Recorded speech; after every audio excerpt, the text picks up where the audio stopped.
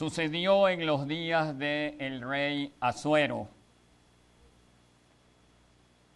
Esther, judía de nacimiento, reinaba juntamente con el rey. Amán, uno de los principales del imperio, se propuso acabar con todos los judíos. Y por boca de Mardoqueo, padre adoptivo de Esther, llegaron a ella las palabras que se encuentran en el libro de Esther, capítulo 4, versículos 13 en adelante. Esther, capítulo 4, versículos 13 en adelante. Entonces dijo Mardoqueo y respondiesen a Esther: no pienses que escaparás en la casa del rey más que cualquier otro judío. Porque si callas absolutamente en este tiempo, respiro y liberación vendrá de alguna otra parte para los judíos. Mas tú y la casa de tu padre pereceréis. Y luego hace la pregunta: ¿y quién sabe si para esta hora has llegado al reino? Querido pastor escudero, hay un Amán hoy en día que quiere destruir al pueblo de Dios.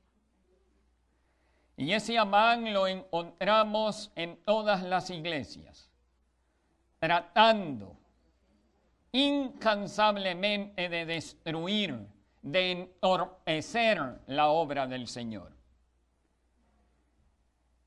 Y yo quiero hacer mías las palabras de Mardoqueo dirigidas a Esther y parafrasearlas un poco y decirle: pastor, ¿quién sabe si para esta hora ha sido llamado?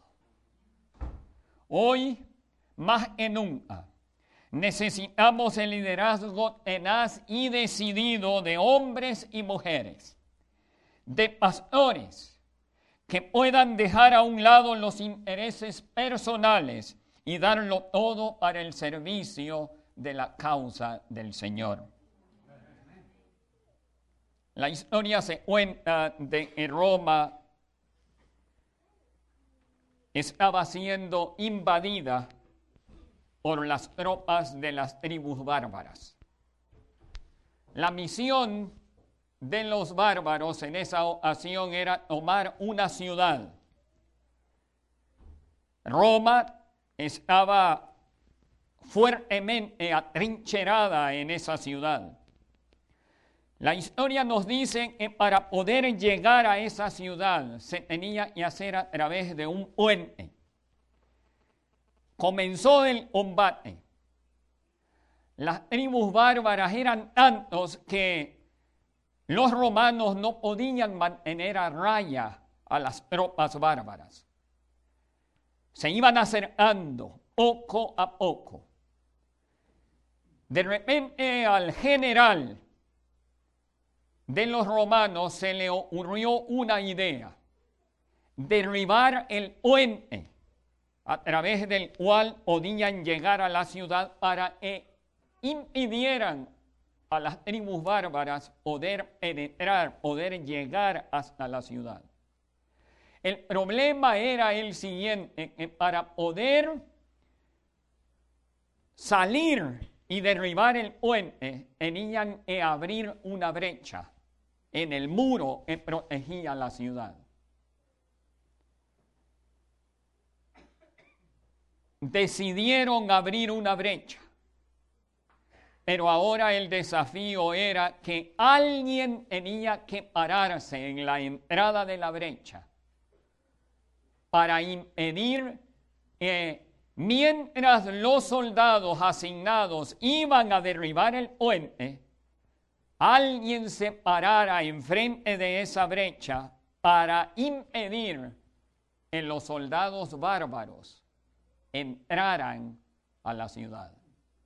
Nadie se prestó para semejante empresa, excepto un soldado llamado Horacio. Ese soldado, sacando su espada, dijo: yo voy a pararme enfrente de esa brecha. Mientras mis amigos, mientras mis compañeros van, derriban el puente, regresan a nuestra guarida, yo me voy a parar frente a la brecha. La historia nos cuenta que Horacio se paró enfrente de la brecha mientras 4 soldados corrían a derribar el puente. Dice la historia que varios soldados de las tropas enemigas, de las tribus bárbaras, intentaron penetrar por esa brecha, pero Horacio se los impidió. Hasta que regresaron sus compañeros, habiendo derribado el puente, e impidieron que las tribus bárbaras tomaran aquella ciudad. Pastor, necesitamos Horacios hoy en día. Necesitamos Horacios que puedan pararse enfrente de las brechas que se han abierto hoy en nuestras iglesias. Sí, Dios está necesitando pastores del calibre de Horacio. Ezequiel, capítulo 22. Vamos a ir al libro de Ezequiel, capítulo 22. Y vamos a leer el versículo 30. Y ahí nos habla de que hay brechas que se han abierto y que Dios está buscando elementos que puedan pararse en esas brechas. Ezequiel 22, versículo 30. Y busqué entre ellos hombre que hiciese vallado y que se pusiese en la brecha delante de mí, a favor de la tierra, para que yo no la destruyese, y no lo hallé. Qué pena, ¿no es cierto? Desde hace cuánto tiempo Dios ha estado buscando varones de columna vertebral, varones que se puedan parar en esa brecha para que Dios no destruya, dice. Pero no lo hallé.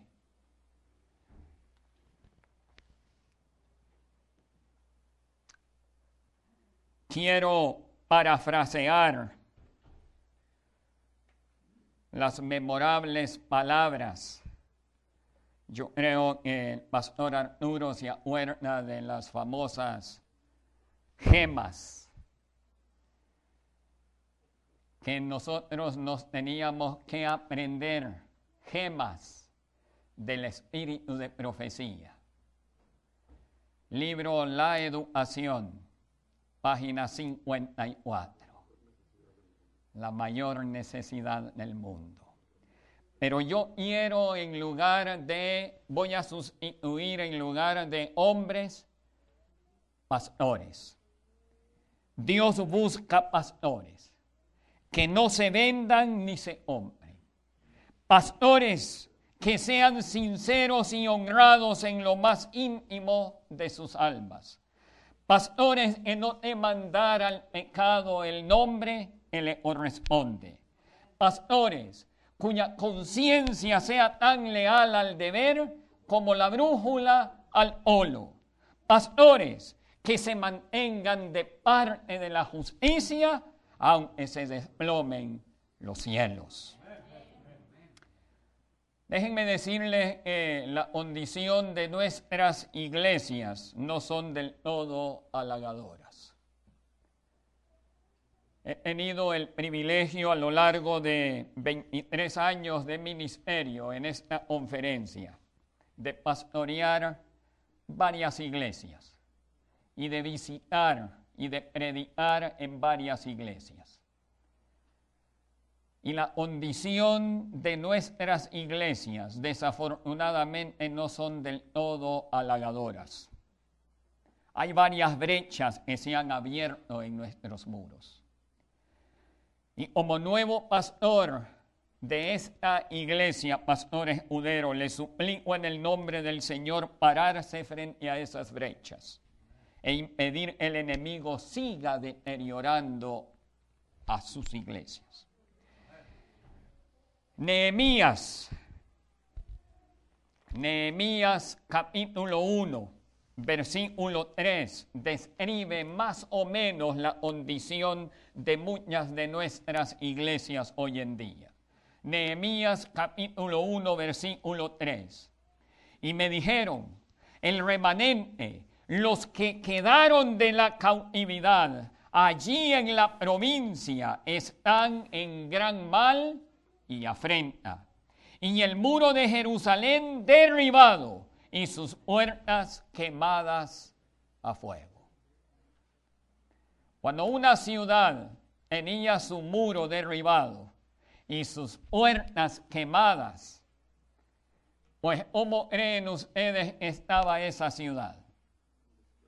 Estaba desprotegida. Cualquier enemigo podía venir y tomarla. Estaba desprotegida, la intemperie. Déjenme decirles, apreciados hermanos, que muchas de nuestras iglesias están en esa condición. Desafortunadamente, la ciudad, dice, estaba en ruinas. La pregunta es, ¿qué cosas pueden estar en ruinas en nuestras iglesias? ¿Cuál es la condición actual de nuestras iglesias?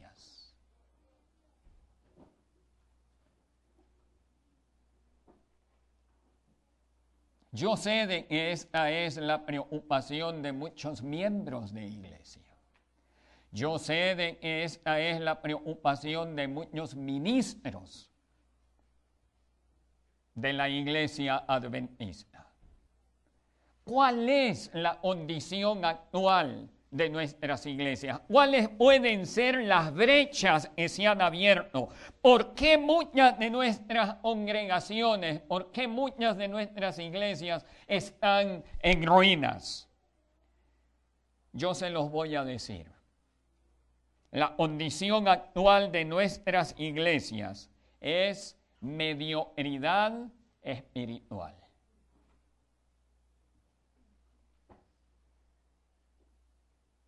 Y yo no quiero, ¿verdad?, incomodar a nadie.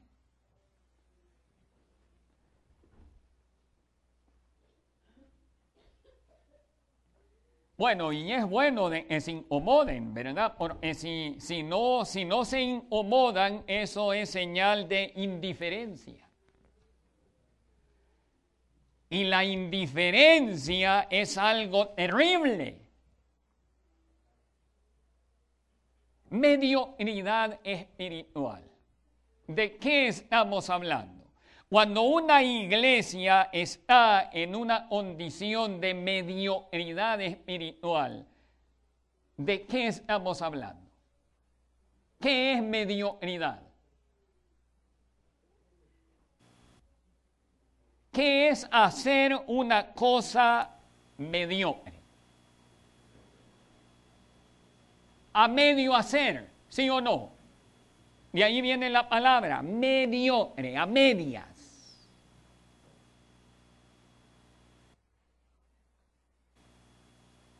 Y ustedes no me dejarán mentir. Un ejemplo de lo que es mediocridad espiritual. Querido hermano, ¿cómo está? Buenos días. ¿Cómo está usted esta mañana? Ahí más o menos, pastor. ¿Sí o no? Sí, esa es la respuesta. Ahí más o menos, pastor. ¿Cómo que más o menos? ¿No somos hijos del Rey? ¿No somos hijos del Creador de los cielos y de la tierra? ¿No somos de alto valor a los ojos de Dios? ¿Cómo te sientes en esta mañana? Allí, pastor, en la lucha. Y cuando decimos en la lucha, lo que estamos dando a entender es que hemos estado luchando y luchando y nunca triunfamos. Eso es lo que damos a entender cuando decimos en la lucha.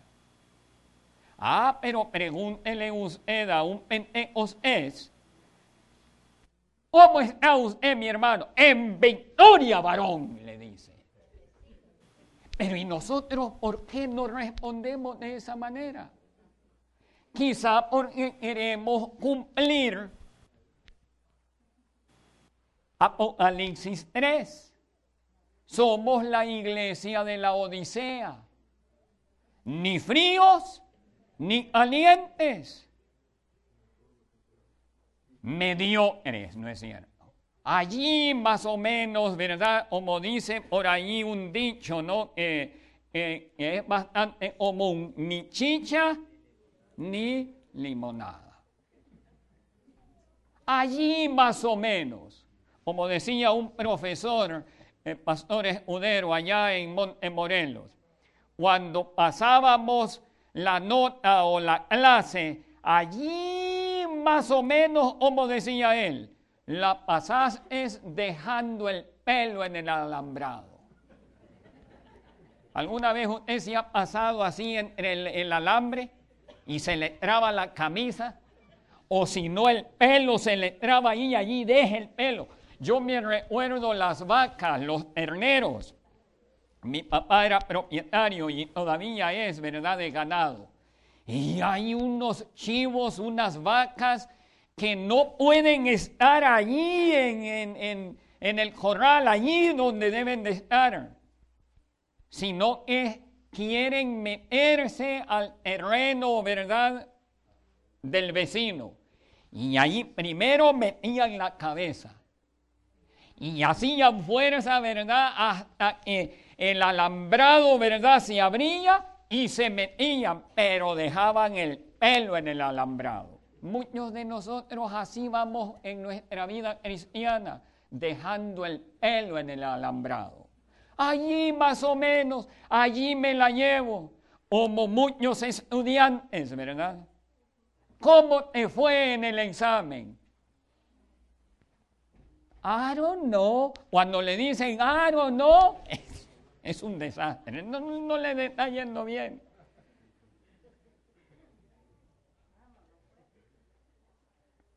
Nos conformamos, ¿no es cierto?, con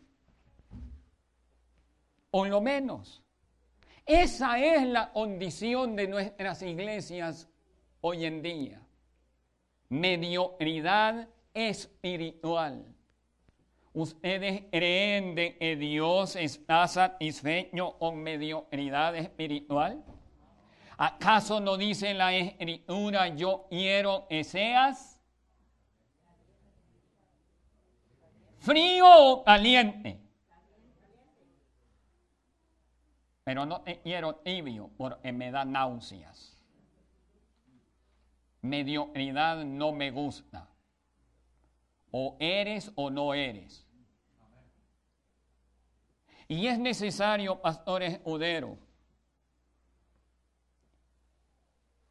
de hacer conciencia a nuestras iglesias hoy en día, de buscar la excelencia en nuestra vida cristiana.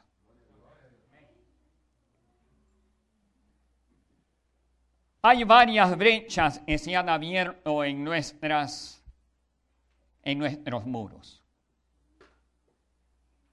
Y déjenme mencionar unas cuantas de ellas. Una de ellas es el pluralismo. Pluralismo. ¿Qué queremos decir con pluralismo? Pluralismo quiere decir muchos. No existe una sola manera. No existe una sola verdad. Hay varias verdades, por así decirlo.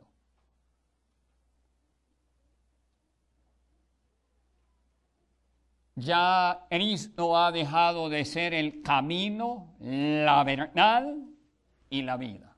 Y saben ustedes de que hoy nuestra generación, porque vivimos en una generación, ¿verdad?, moderna, en la cual todo se cuestiona.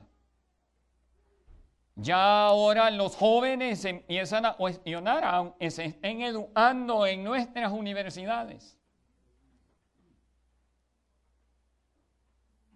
Y cuando uno habla de que Cristo es el camino, la mentalidad pluralista le va a responder, no necesariamente.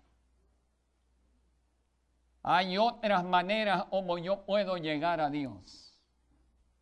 No solamente Cristo es el camino. Así que es necesario, pastor escudero, proclamar a Jesucristo como el camino, la verdad y la vida. La verdad plena.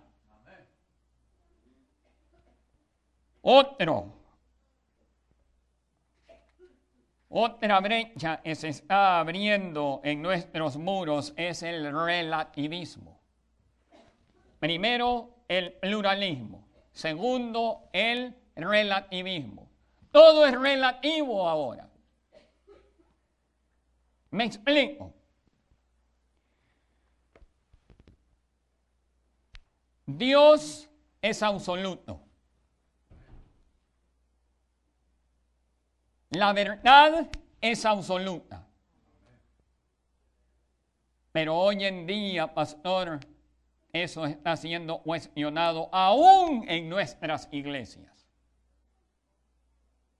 Todo depende, le dicen a usted, cómo lo veas o cómo lo entiendes.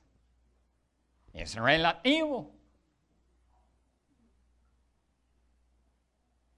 La palabra de Dios, por ejemplo, establece de que Dios creó a Adán y a Eva, hombre y mujer, para que el hombre se case con una mujer. Pero hoy en día encontramos una práctica muy atrevida, ¿verdad? De que no necesariamente. Si un hombre le gusta a otro hombre, dicen los relativistas, de que depende. Si el hombre está de acuerdo en cohabitar con otro hombre, está bien. Es relativo. Para ti está mal, dicen los relativistas. Pero para los dos hombres que se aman, que se quieren, que se respetan, para ellos está bien, por lo tanto es relativo. Esa es una mentira del diablo. No es así, la palabra de Dios es categórica. Otro ejemplo, la palabra de Dios es clara y definida y tenemos que ser rectos, hermanos, y decir las cosas, ¿verdad? O sea, como la palabra de Dios lo manda. Y esas son las brechas que se están abriendo en nuestros muros. La palabra de Dios es categórica.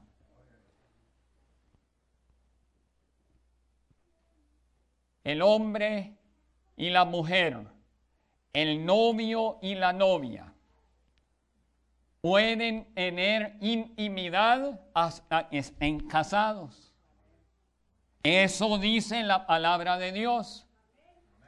Si usted tiene relaciones íntimas antes del matrimonio con el novio o con la novia, y muchas razones usted puede dar, es que él me quiere, es que ella me ama, y para demostrarle mi amor, pues voy a pasar una nochecita con él. Nada más una nochecita. De todas maneras nos vamos a casar. ¿Está eso aprobado por Dios?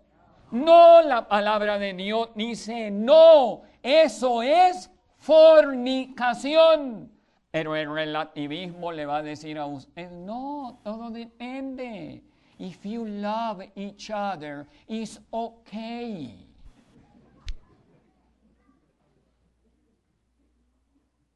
There's nothing wrong with that. As long as you agree. Si la otra persona no da el consentimiento, dice, pues entonces no lo puedes hacer. Pero si da el consentimiento y están de acuerdo, adelante. No, la palabra de Dios dice que no. Son brechas que se están abriendo. Todo es relativo, dicen. A tal punto han llegado que, por ejemplo, robar. La palabra de Dios dice, no robarás. Pero los relativistas dicen, todo depende de la situación. Si le robas a un ladrón, es ok. Ya nos sentimos como Robin Hood, ¿verdad? Robin Hoods adventistas del séptimo día. Otra brecha que se ha abierto en nuestros muros es el secularismo. El secularismo cree en el Dios energía y ya se van a dar cuenta ustedes de que habemos muchos adventistas secularistas.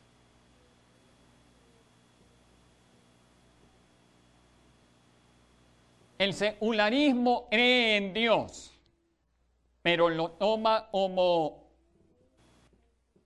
el Dios energía. Por ejemplo, hoy necesitamos aquí, ¿no es cierto?, que se ilumine este salón, ¿sí? Entonces, ¿necesitamos energía, sí o no? Pues entonces le subimos al switch y se enciende la luz. Una vez que ya hemos terminado nuestro servicio, we no longer need energy. So what do we do? ¿Qué hacemos cuando ya no necesitamos la energía? Apagamos la luz y nos olvidamos de la energía. Pues eso está sucediendo en muchas de nuestras iglesias, en muchos de nosotros. La mente secular toma a Dios de esa manera. Nada más lo invocamos, lo buscamos cuando lo necesitamos. Una vez que ya ha suplido mi necesidad, me olvido de Dios. Ya no necesito a Dios. Menos cuando va a intranquilizar mi conciencia. ¿Cuándo han visto ustedes a un secular de que se sienta mal cuando se va a acostar con la mujer ajena? No hay problema. No mira para los lados, mucho menos para arriba. Nada, no se preocupa. Pues muchos de nosotros hacemos lo mismo.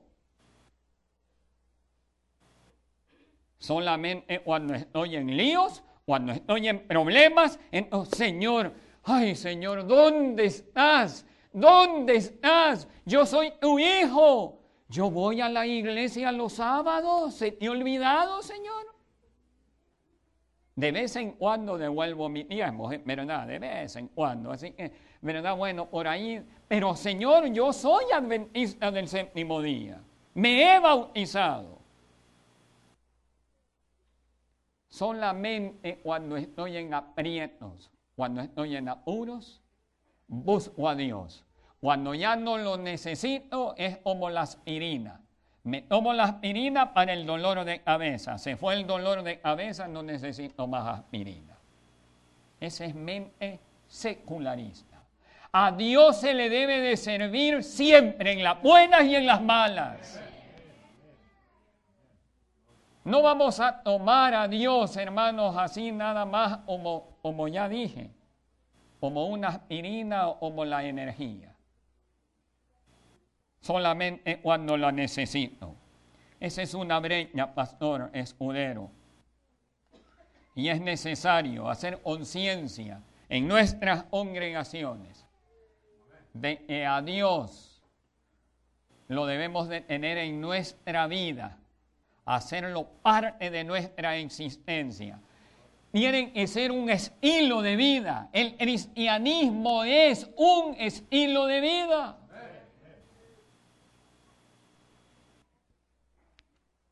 otra brecha se ha abierto.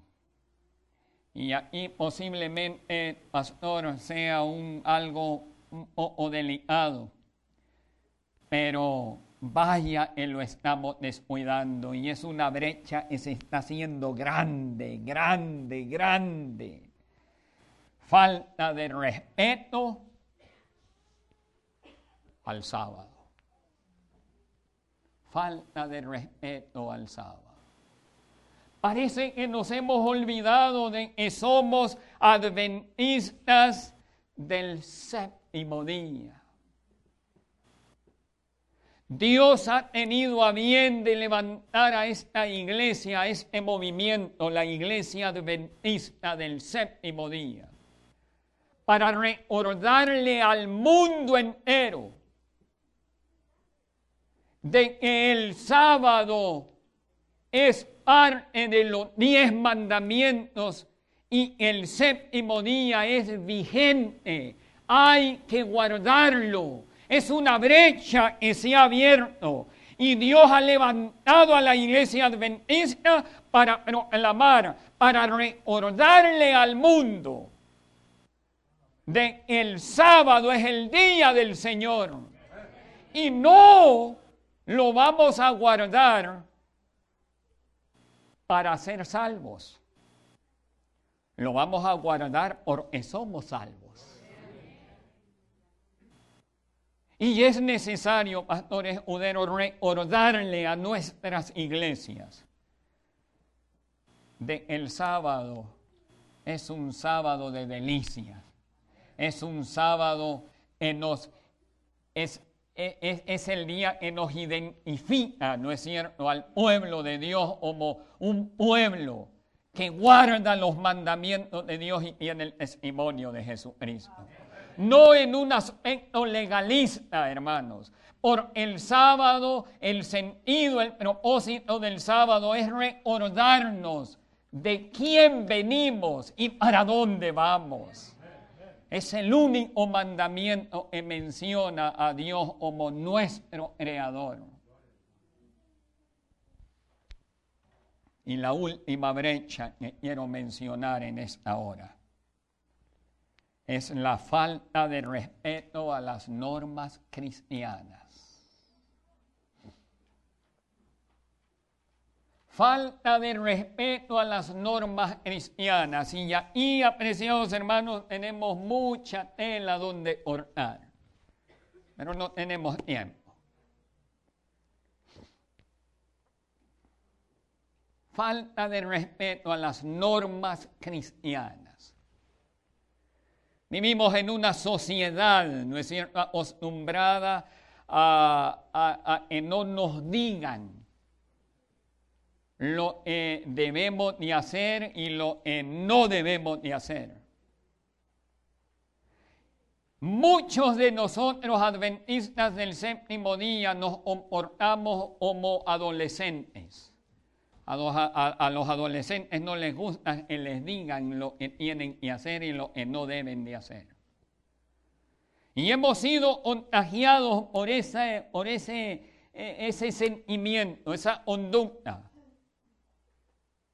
A mí no me van a decir lo que yo tengo que comer y lo que no debo de comer. No es cierto. Así que por lo tanto, si me gusta, me lo como. Sí, los que manejamos, ¿verdad? Sabemos muy bien qué tipo de combustible le vamos a poner al carro. El aceite que le debemos de poner al carro. Pero en lo que tiene que ver con nuestro cuerpo, nos descuidamos en ese aspecto. ¿Qué de las bebidas alcohólicas? ¿Saben ustedes, apreciados hermanos, de que el índice de alcohólicos, de personas que toman bebidas alcohólicas en nuestras iglesias ha aumentado?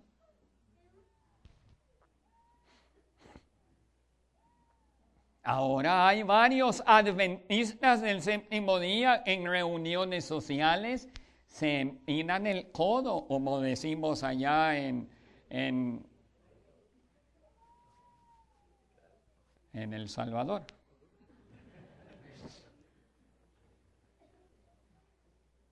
Sí, pues una cervecita ya de vez en cuando no hay mal. Y pues el pastor no está aquí para que, ¿verdad? El primer anciano, hermano Gutiérrez, a ver dónde está, así que me tomo una cervecita. Es un evento social. O un digestivo, dicen algunos, para que me baje un vinito. Y si es retinto, pues mejor. ¿Dónde están los principios? ¿Dónde están las normas cristianas? Un poquito nada más. Pero eso abre una brecha. Abre una brecha más grande. Y empiezo a descuidar no solamente eso, pero otras cosas vienen detrás. Falta de respeto a las normas cristianas. ¿Están ustedes de acuerdo que estamos fallando en eso? ¿Necesitamos una reforma? ¿Necesitamos recordar quiénes somos y para qué ha sido levantada esta iglesia? Tenemos que ser diferentes, hablar diferentes, vestirnos diferentes. Muchachas, hay que tener cuidado, ¿verdad?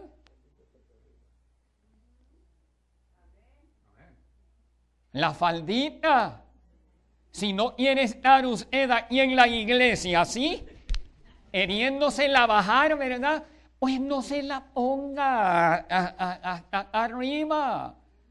Póngasela así abajito, para que no esté así bajándosela. No.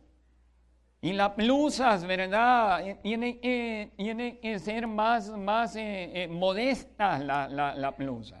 Y los caballeros, pues los caballeros también. Porque ahora los caballeros también, ¿verdad? El asunto de aretes y un montón de cosas. Apreciados hermanos, el Señor nos acepta tal y como somos. Y algunos dicen, ¿verdad, pastor? Lo que usted está hablando, ¿verdad? La verdad, usted tiene que modernizarse, pastor. ¿Verdad? ¿No ha escuchado usted que Dios me acepta tal y como soy? El corazón es lo que le importa a Dios. Esa ya me lo sé. ¿Verdad? El corazón es lo que le importa a Dios. Lo de afuera a Dios no le interesa. ¿Será que no le interesa? Miren, apreciados hermanos, nos ama Dios tanto. Nos acepta tal y como somos, pero nos quiere tanto que nos transforma. Nos transforma. Y dejamos de hacer aquellas cosas que hacíamos. Dejamos de vestirnos de la manera como nos vestíamos antes. Porque si vamos a seguir vistiéndonos como antes, hablando como antes y consumiendo cosas que consumíamos antes, pues entonces, ¿para qué Dios necesita esta iglesia? No la necesita, por eso dice, te vomitaré de mi boca. No, Dios quiere que seamos una iglesia que leude el pan, levadura, que seamos diferentes. Es gran desafío, pastor. Y Dios nos ha llamado a ser reparadores de portillos. Y vamos a terminar precisamente con ese pasaje. Isaías 58.